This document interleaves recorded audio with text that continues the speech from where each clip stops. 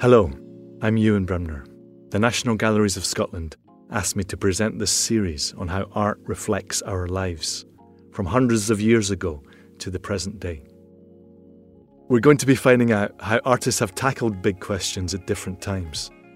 If we went deep into the gallery's collection, this series would probably be hundreds of episodes long. So instead, we're using key artworks and artists as a jumping off point into the themes that we just keep coming back to in creative life.